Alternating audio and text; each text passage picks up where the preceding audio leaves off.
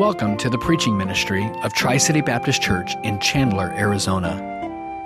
Our desire is that God would be magnified through the preaching of His Word, and that Christians would be challenged, strengthened, and edified in their personal walk with Christ.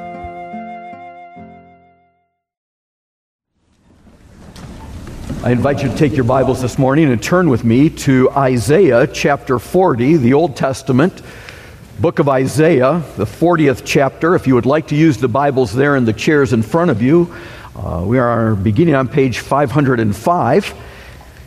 We're wanting to look at this entire chapter this morning, so I encourage you to turn. Again, not having the screen for PowerPoint. Also, sometimes I rely on that I can put up the verses and go through them quicker, so I need you to turn, and I will try to fill in the blanks that are in your bulletin and as we go along. And if I miss any, you can see me afterwards, and I will try to get those to you. I want us to consider this morning, though, that our God is great and God is good. We've sung of that in the hymns, and I want us to consider it this morning. One of my favorite observers and analysts of child development and human behavior is Bill Watterson. The basis of Watterson's work, he used two characters, one named after a 16th century theologian, the other after a 17th century philosopher. But Watterson is actually the American cartoonist who created the comic strip Calvin and Hobbes. It's one of my favorite comic strips, and even though he finished writing it almost 30 years ago, I still find his work enjoyable, concise, and really very perceptive when conveying various truths.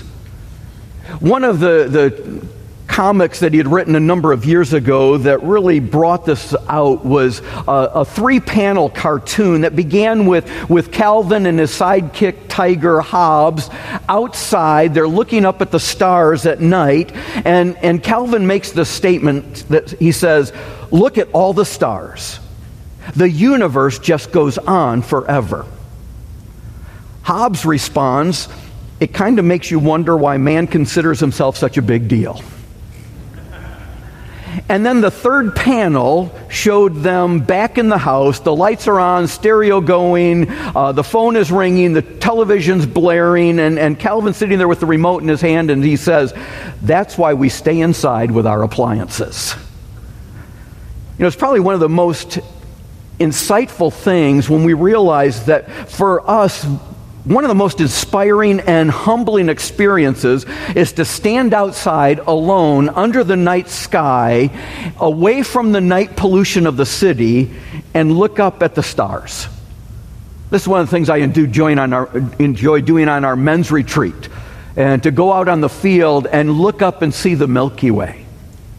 There's nothing that really provides the sense of remoteness and distance and makes us aware of our own insignificance and littleness as to gaze at the expanse of space.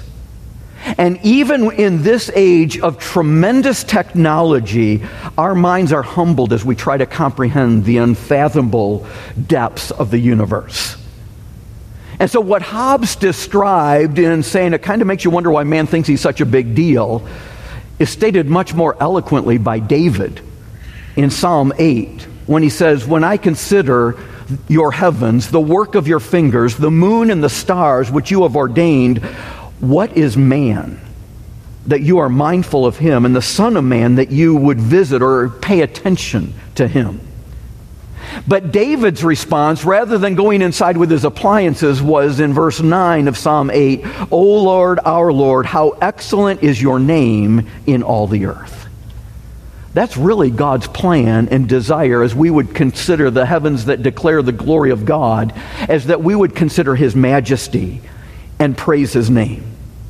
But rather than contemplate the majesty of God and respond with adoration, the nearly universal response today is to behave like the comic strip characters and retreat into our own little world, our own comfort zones, and spend our time with our appliances. And we have appliances today that we can go outside and we still don't have to look up. How many people do you see that walk around outside with their heads down? And the failure to declare and consider the glory of God. Because actually what Watterson said over 30 years ago is very pertinent today. But those who fail to contemplate the greatness and goodness of God find little comfort in their appliances. Oh, they may give us a distraction. They can provide information. They can be an escape, but they don't really bring us true connections and very little true comfort. What I want us to consider this morning is that because of His great strength, God's great compassion provides comfort in the times of great difficulty. God's great strength, His great compassion will help you when you're facing great trials. That's what I want us to see from this chapter in Isaiah this morning. If you have your Bibles open to Isaiah 40, we're going to begin in verse 12. We're going to begin reading in verse 12 and see a portion of this, really looking at one paragraph, and then we're going to back up and look at the entire chapter very briefly. Look with me at verse 12, Isaiah chapter 40. Who has measured the waters in the hollow of his hand, measured heaven with a span, and calculated the dust of the earth in a measure, weighed the mountains in scales and the hills in a balance? Who has directed the Spirit of the Lord? Or as his counselor has taught him? With whom did he take counsel? And who instructed him and taught him in the path of justice? Who taught him knowledge and showed him the way of understanding? Behold, the nations are as a drop in the bucket, and are counted as the dust on the scales. Look, he lifts up the isles as a very little thing, and Lebanon is not sufficient to burn, nor its beasts sufficient for a burnt offering. All nations before him are as nothing. They are counted by him less than nothing and worthless. Let's look to the Lord in prayer. Father, we thank you for your word, and we pray that as we look into it this morning, that we would not only contemplate your goodness and glory, but that we would be comforted by your goodness. Your greatness would help us to understand that you are able to do what you have planned and work in our lives. And so, Lord, we pray that we would be strengthened by your word. We ask this in Jesus' name. Amen. I want us this morning to consider the comfort that there is as we contemplate the God of the universe. The paragraph that we just read has been considered one of the high water marks of Scripture for its eloquence. But the 40th chapter of Isaiah brings a shift in the book. There's a significant change in focus in this entire book. In fact, it's been referred to as the New Testament section of Isaiah. Isaiah has 66 chapters. The Bible has 66 books. The New Testament has 27 chapters, and from chapter 40 through chapter 66, there are 27 chapters in Isaiah.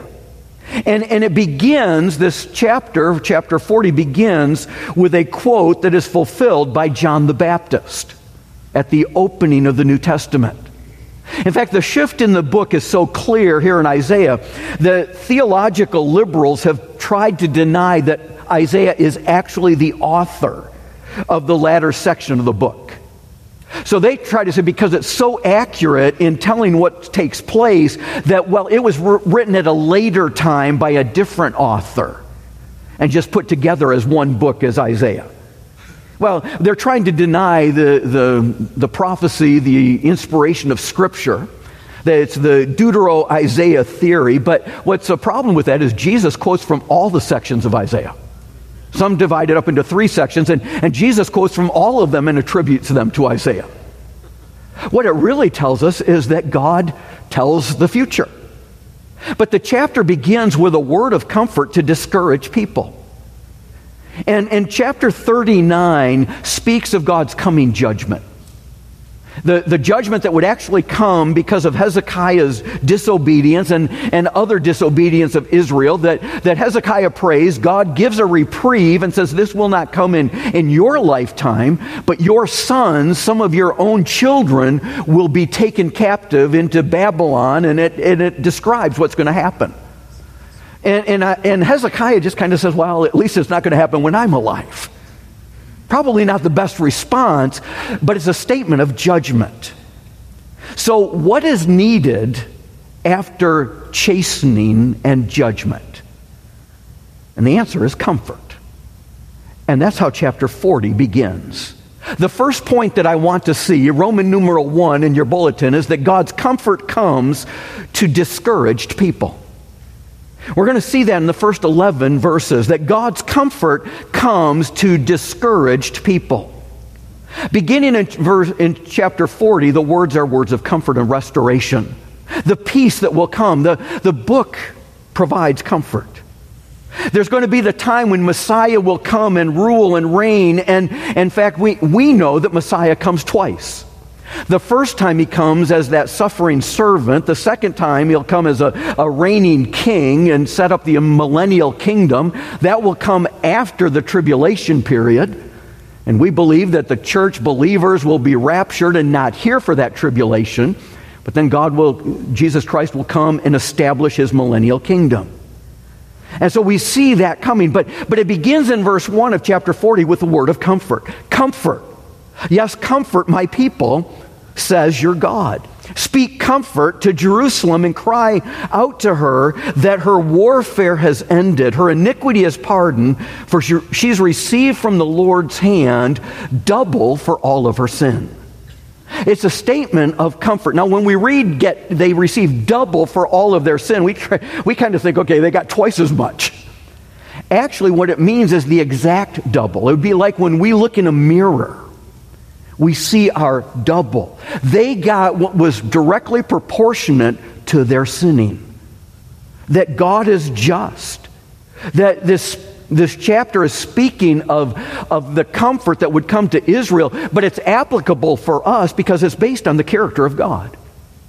And what we have to understand, and we see this, the iniquity is pardoned, that our sin, our shame are of no glory to God. But he is glorified by our deliverance.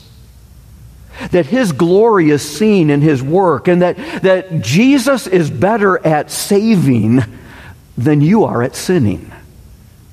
Because it says in Hebrews 7:25, he is able to save to the uttermost those who come to God through him. Jesus is better at saving us than we are at sinning. And while our sin is of no glory to God, his deliverance is. And so we see this here, these words of comfort. And what we see is that he is both a conquering king and a compassionate shepherd. And that's the application point under that first Roman numeral. He's a king and a shepherd. He comes in victory, but he also comes with compassion. I mean, these are familiar verses. If you're familiar with Handel's Messiah, you have probably heard these words before. Verse 3, the voice of one crying in the wilderness, prepare the way of the Lord. Make straight in the desert a highway for our God. Every valley shall be exalted, every mountain brought low. The crooked place made straight, the rough places plain. The glory of the Lord shall be revealed, and all flesh shall see it, for the mouth of the Lord has spoken. What it's telling us that when God comes, nothing will stand in the way of his restoration. The valleys can be brought up, the hills can be brought down. Geography is not a barrier for God. He will do what he intends. But it's also interesting in these verses that you find the statement of a voice speaking 3 times in verse 3, verse 6, and verse 9. In verse 3 it says, the voice of one crying in the wilderness. In verse 6, the voice said, cry out. Verse 9, O Zion, you who bring good tidings, get into the high mountain, and he who brings good tidings, lift up your voice with strength. So what is the voice supposed to say? Well, it's supposed to give a message of comfort. The message of salvation through repentance, which is evident in the New Testament, of God's unfailing word, and the care of the Good Shepherd. And all of this is being brought out. So in verse 10 it says, behold, the Lord God shall come with a strong hand, and his arm shall rule for him. Behold, his reward is with him, and his work before him. He will feed his flock like a shepherd. There's the compassionate shepherd and the conquering king. He will gather the lambs with his arms and carry them in his bosom. It's a message of comfort and joy, or comfort and hope. This is how it begins, because God's comfort comes to discouraged people. But the second thing that we see, and what we've read part of already, is that God's comfort comes by contemplating his greatness. So the second point is I want us to consider his greatness, that we would contemplate God's greatness. I mean, if the message is one of comfort and hope and joy, well, how can I have comfort that he is able to gather and carry, that he's able to lead and protect? Well, verse 9 says, behold your God. That God does not have an agenda to judge us, because there is no condemnation to them who are in Christ Jesus. God's desire is that we would trust Christ, and he paid the price for our sins. He was judged for my sin. And that there's no condemnation to those of us who are in Christ Jesus.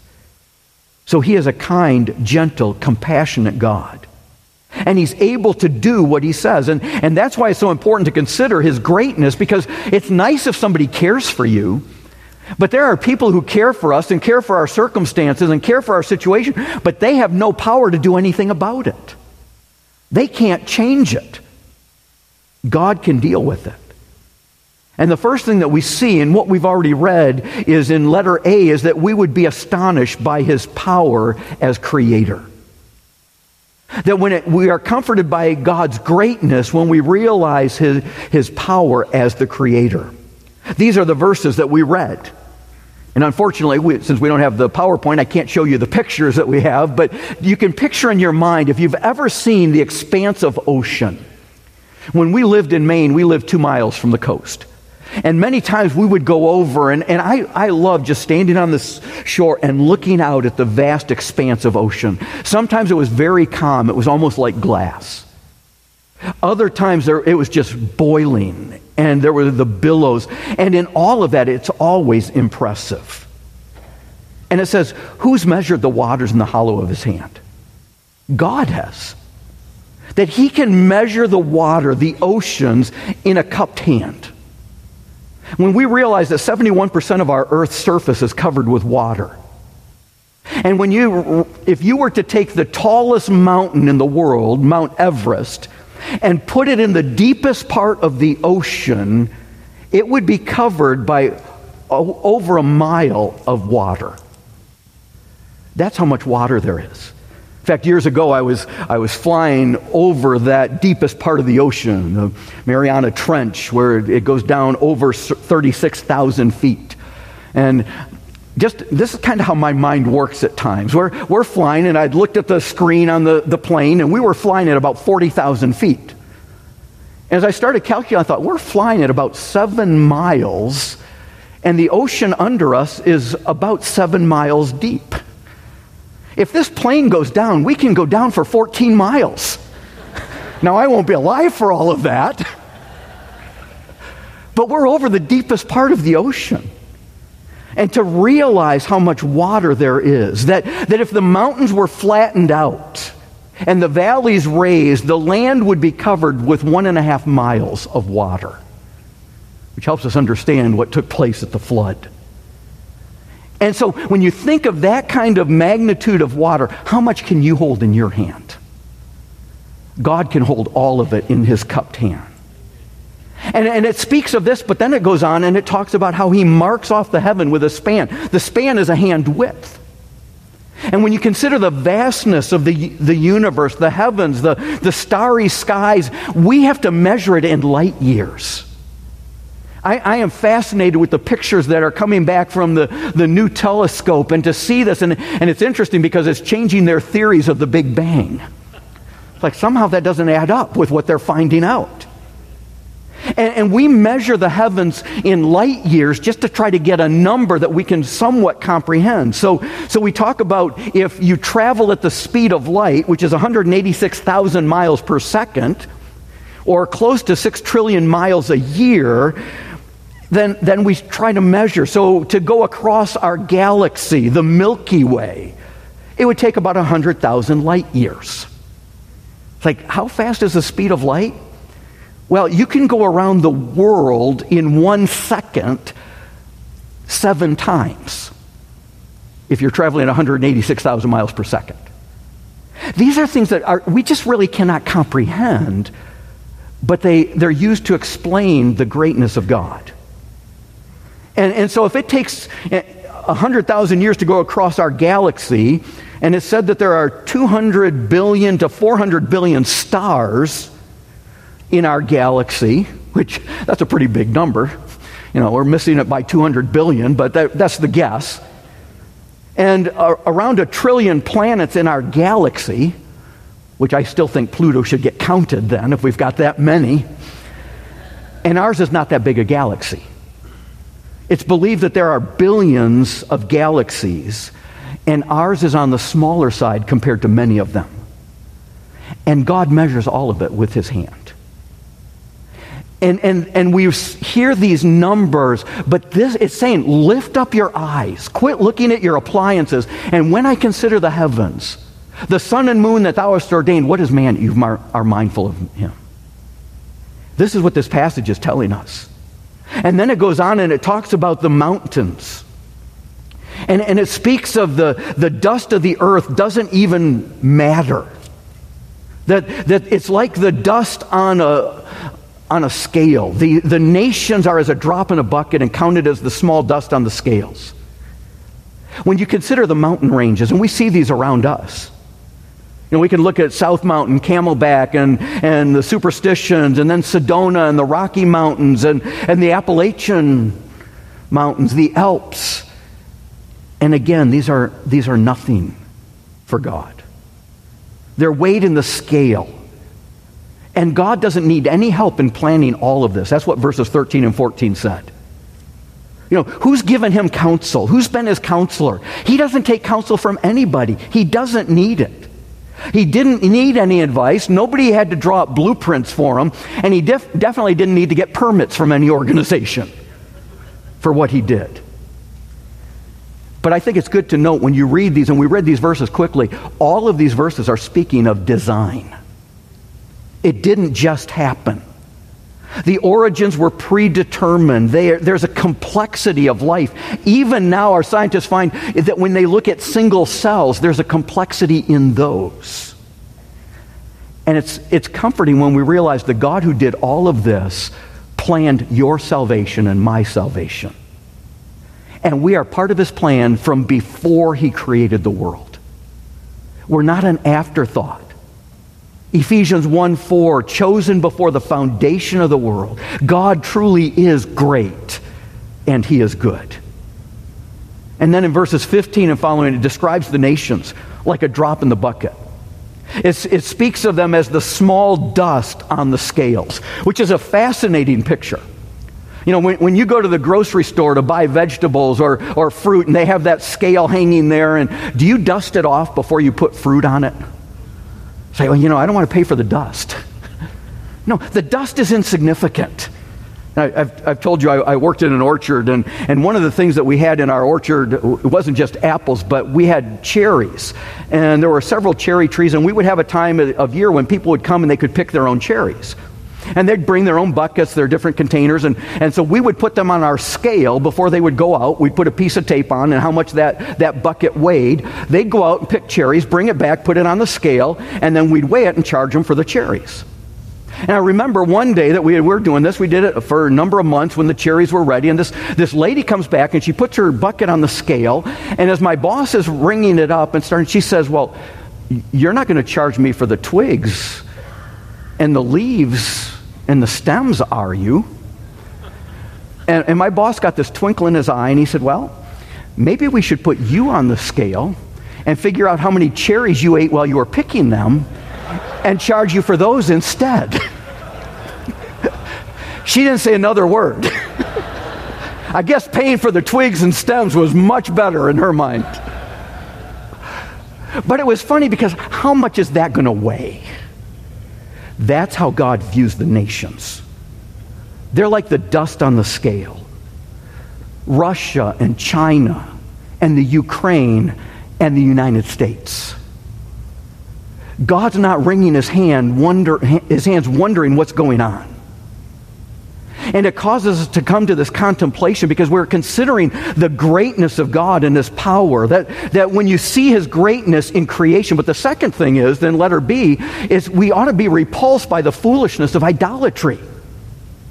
When we understand what God has done in creation, his majesty and power, then consider how foolish it is to try to worship him through things that are made. That's verses 18 and following. Look at verse 18. It says, "To whom will you liken God? Or what likeness will you compare to him? The workman molds an image. The goldsmith overspreads it with gold. The silversmith casts silver chains. Whoever is too impoverished for such a contribution chooses a tree that will not rot. He seeks for himself a skillful workman to prepare a carved image that will not totter." And the emphasis of these verses is now what man is doing. He's making something. He's molding it. He's pouring the gold or the silver. He's covering it. It's man's making. And it's saying there's no sacrifice that is worthy of such God. There's no type of thing that man can do. The making of idols ought to be repulsive. It's absurd because they're making a God. They're making something that they're going to then worship. You know, the universe is produced by the divine mind. We're not really tempted to seek comfort, security, and salvation in a graven image. That's not how we think. Our idolatry in America is much more sophisticated. We have American idols. We pursue pleasure and recreation, money, science. You know, these are things that we will worship. Oh, well, we have to trust these things. You know, the idea that all of this happened by chance is foolish. We've already read the divine design, but one of the problems with the whole theory of evolution is you've got three major hurdles that you have to overcome. How do you get from nothing to something? Something's always had to exist. For us, it's in the beginning, God. God has always existed. For evolution, they've got to come up with something else. What happened? What caused the Big Bang? Well, these gases. So where did the gases come from? They've always been. In the beginning, gas. I'd rather trust God than gas. How do you get from nothing to something? How do you get from animate, rocks and stones and dust to something that's alive? And how do you get from the inanimate to the animate? How do you get from something that's not alive to that which is alive?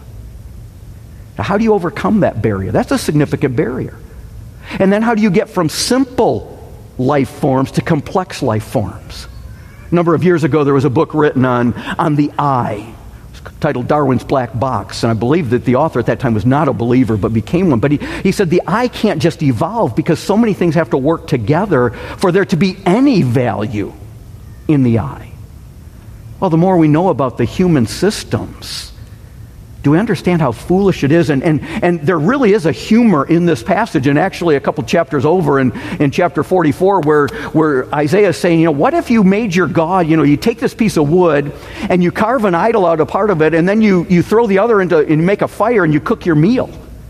What if you actually used the God part of the wood to cook your meal, and you made your idol out of the part you were supposed to burn? And that's what Isaiah 44 talks about. Well, here he's saying, if you can't afford gold and silver, you find somebody who will you'll get good wood because you don't want it to rot. It's really bad if your God rots. And so that's what verse 20 is saying. You don't want your God to rot, and you don't want it to fall over. So the end of verse 20, we compare an image that won't totter. If your God rots or falls over, it's not a really good God. All the gods of the world will do that. That only the true God will stand. And so we see all of this taking place. We ought to be repulsed by the foolishness of idolatry. And then third, we need to be reminded of his authority over humanity. And that's what we see in verses 21 through 26. It begins with the question, have you not known? Have you not heard? Don't you get it? That's what Isaiah is asking here. Don't you understand that this is what you've been told from the beginning and what you've understood from the foundations of the world, that the one who sits in the circle of heaven, verse 22, looks on the inhabitants of the earth like grasshoppers. God is great. We need to be reminded, and then it continues on and speaks of not only his authority over humanity, but also over the heavens. He brings the princes, in verse 23, to nothing. He makes the judges of the earth useless. The decisions made by the courts of the earth, the Congress, the kings, the councils, God is sovereign over all.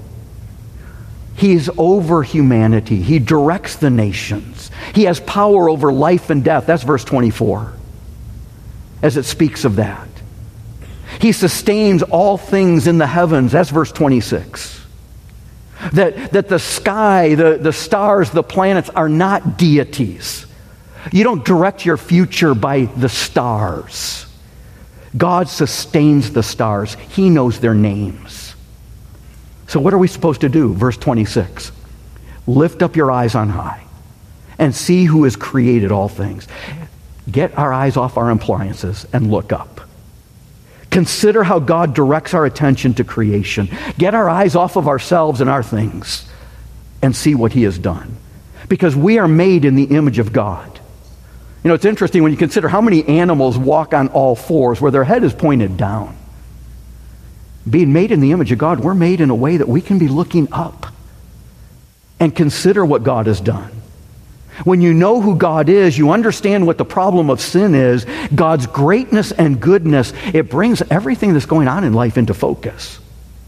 Because God is personally involved in your life, and he has authority and control, and he's a good God. You can trust him. Contemplate his greatness. The third thing, though, is God's comfort comes in the midst of life's confusion. Roman numeral 3 there in the outline. God's comfort comes in the midst of life's confusion. We see this in verses 27 and 28. And it tells us in these verses, there's two ways of thinking. Look at verse 27. Why do you say, O Jacob, and speak, O Israel, my way is hidden from the Lord, and my just claim is passed over by my God? Have you not known?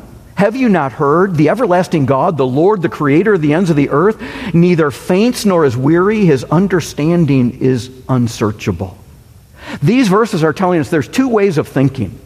There's a wrong way of thinking which says God is too great to care. That's the question being asked in verse 27. Why do you say that God doesn't notice? That God somehow lost track, that my way is hidden, that God doesn't care. I have a just claim, but God's not paying attention. I'm just too small. Because God is so great, he doesn't even know I'm here. Do you ever feel that way? I mean, that's not an uncommon thought. Well, you know, I know God's in control and I know he cares, but it doesn't seem like he notices me. That's verse 27. That's the wrong way of thinking. The right way of thinking is verse 28.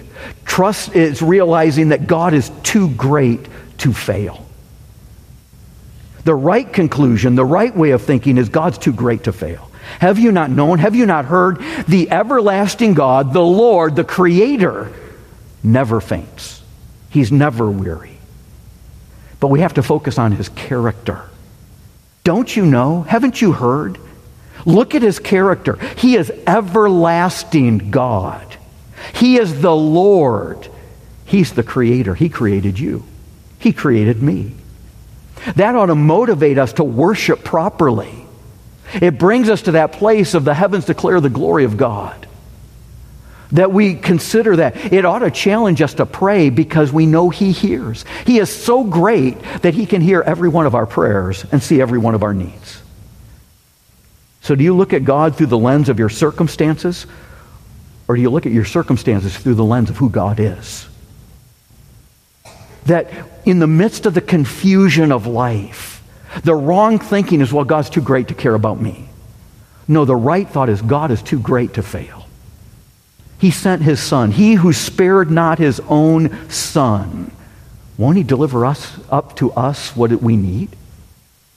The fourth thing I want us to see, though, is that God's comfort comes through his strength. We're comforted by his strength. The questions that are being asked in these verses, and it says in verse 29 now, he gives power to the weak. To those who have no might, he increases strength. Even the youth shall faint and be weary, and the young men shall utterly fall. But those who wait on the Lord shall renew their strength. They will mount up with wings like eagles. They will run and not be weary. They shall walk and not faint. These verses are reminding us of the strength of God. He gives power to those who are weak.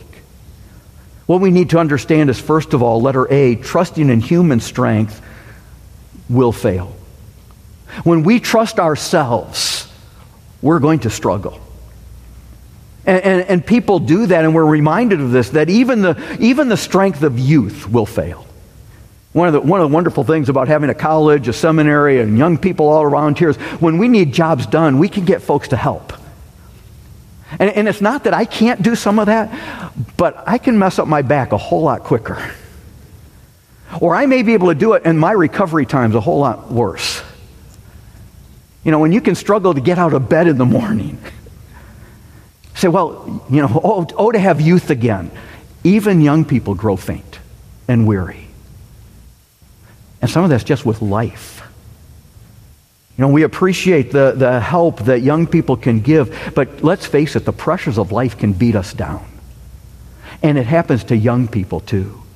The discouragement among so many young people today because they're told they're here by accident. There was this big bang and this goo got together and they somehow evolved from that. There's no purpose for being here. There's no reason for living and everything's done when you die. That doesn't give hope. The hope comes from what we sang this morning. I sing the mighty power of God. There's not a plant or flower that blooms that doesn't make his glory known. And all that borrows life from him, the breath, is ever in his care. That's what gives us hope. I'm here for a purpose. I'm created by God. I'm to live for his glory, and he's in control. I can trust him. Because if I trust in my strength, it's going to fail. And that's what we see in these verses. Verse 31 says, trusting in the Lord will sustain. Trusting in human strength will fail, but letter B, trusting in the Lord will bring the sustenance. He will sustain you. Those who wait upon the Lord will renew their strength. And the idea of waiting is not a passivity. It's the idea of hope. It's the idea of trusting. It's not sitting back in the recliner and say, well, I'm just waiting for the Lord. No, it's trusting him, and as I trust him day by day, I will gain strength. And it gives us three illustrations. The illustration of a soaring eagle. If you've ever seen an eagle in flight, it's majestic. Watching it catch those wind currents and go up and down and just to see that, it's a wonderful thing. And you know, it's nice when that happens in life. When you're going along and problems come and all of a sudden it feels like the Lord has brought you above that. That we're above the challenges and we're able to fly over. You know, those make wonderful motivational posters. But let's face it, that's probably not most of the time where we live. You know, we have trials and there are times that we feel like we're really soaring over it, but a lot of times that's not the case. Well, it goes on and says you can run and not grow weary. You know, press on without getting tired. That's a good thing. To keep running the race that is set before us, to keep pressing on in spite of that, to realize there's still more in the tank. And it's not because of me, it's because of him. So we seek to be faithful. But you know, I don't know how much of the time we feel like we're running. But then it says, but they shall run and not be weary, they shall walk and not faint. You know, that was really the main form of transportation in that day. Everywhere people went, they were walking. They might have an animal they could ride. There might be a cart, but most people walked wherever they went. And I'm sure that they knew what it was like to get tired at the end of a day. It was the day by day, step by step, going through life. Isn't that where we live? You know, it's wonderful to be able to soar with eagles. It's great to be able to run. But isn't most of our life just putting one foot in front of the other? It's the mundane, the everyday, the mom that's got a little one hanging on their dress or their pants and spilling Cheerios on this side and milk on that side. And just when you think you get one thing cleaned up, there's another mess. And it goes on and on. Is it ever going to end? Or being in a workplace where you've got a critical employer or a spouse that just doesn't seem to understand. And it just seems every step, day by day, we can walk and not faint. The ongoing physical struggles, you know, the debilitating problems that come, the emotional strain and all of this. And we're tempted to take matters into our own hand and just solve it our way. When James said, you know, count it all joy when we fall into multifaceted testings, the trying of our faith works patience. Let patience have her perfect work. We don't want that. We just want to give up, throw in the towel. Those vulnerable moments. And that's when we start to ask, does God see? Does he even notice? Does he care? Lord, do you understand I'm down here? No, God is too great to fail. But we have to be trusting him. You know, are we seeking something else to sustain us? Keep walking with the Lord and not faint. Put one spiritual foot in front of the other. And don't quit. Remain faithful. Why? Because God is faithful. He has the power. Consider his great power. The greatness that he brings to discourage people. And in the midst of the complexities of life, the confusion of our circumstances, that comfort comes through his strength. It's because of his great character. God is great. He has the power, but he's also good. And so he begins with comfort. That he will gather the flock. And then it asks the questions again, and you find this a couple of times. Have you not known? Haven't you heard? Didn't you listen? We saw that back in verse 18. Who will you liken him? Verse 21, have you not known? Didn't you hear this? Are we paying attention? I struggle to pay attention. I know it. But it's when that walking and I'm getting tired. Have you not heard? Then lift up our eyes from our appliances. Maybe get away from our phone. Maybe we need to teach our kids to see the greatness of God. Because the computer games aren't going to help them when the trials of life come and the pressures push down. They're not going to find the security for life. They may get an escape, but at some point they're going to say, this isn't the answer. Because God is the need. We need to turn off our appliances and contemplate God. We need to teach our children, maybe read this chapter and use illustrations. Why? What do we see? God is able, God is willing, and God is trustworthy. God is able, willing, and trustworthy. And those are the final blanks in your page. But are you actively trusting in the Lord today? Salvation is through Jesus Christ, because sin does not bring glory to God, but the deliverance does.